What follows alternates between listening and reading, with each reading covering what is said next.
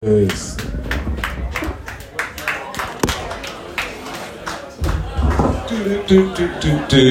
Yeah. Young lady earlier was talking about unsolicited dick pics. I like to send mine with the invisible ink. Yeah, send mine with the invisible ink. It's like, surprise! Kind of like in Iraq, they used to put the bombs in the trash. So you drive by and be like, surprise, bitch! Yeah, man, yeah. How's everybody doing? Y'all good? Oh, man, I just want to let y'all know I love y'all. I really do, all of you. I loved y'all so much, I went and fought a scam war for y'all to keep up the facade of this freedom. Yeah, I fought in Iraq twice, man.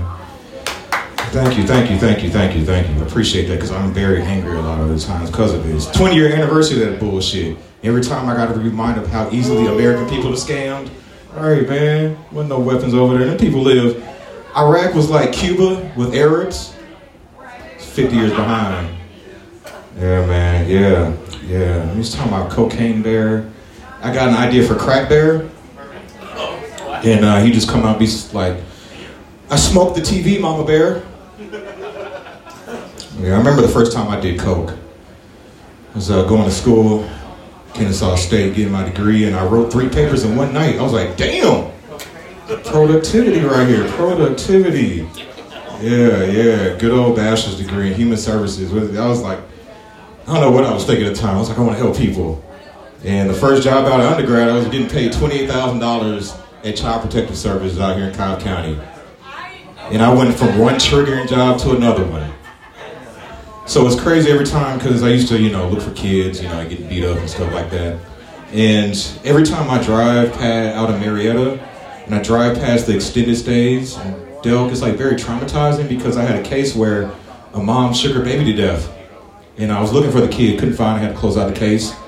And so every time I pass by that extended stay that I was looking for him, I get a little chill.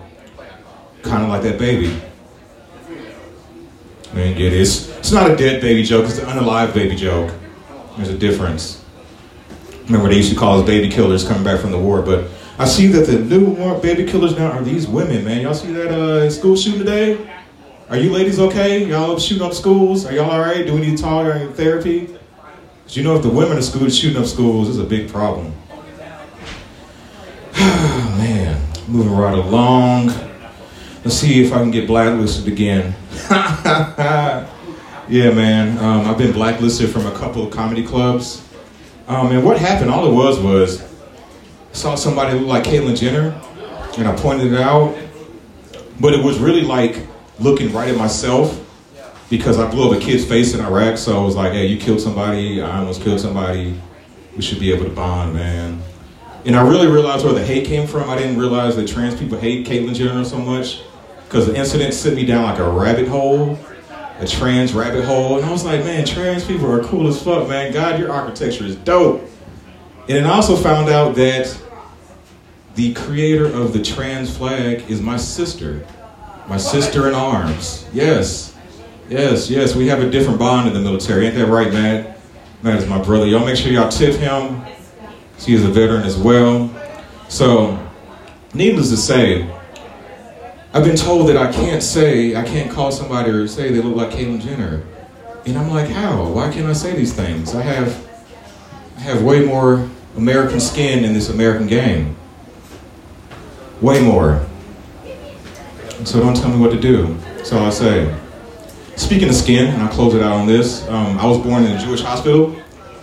So you already kind of figured the aesthetic of my dick. And so I randomly wonder where my foreskin is.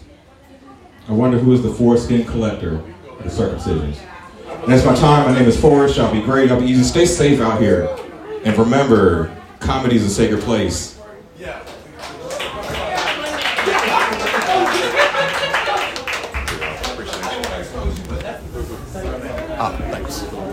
Look, I'm not gonna say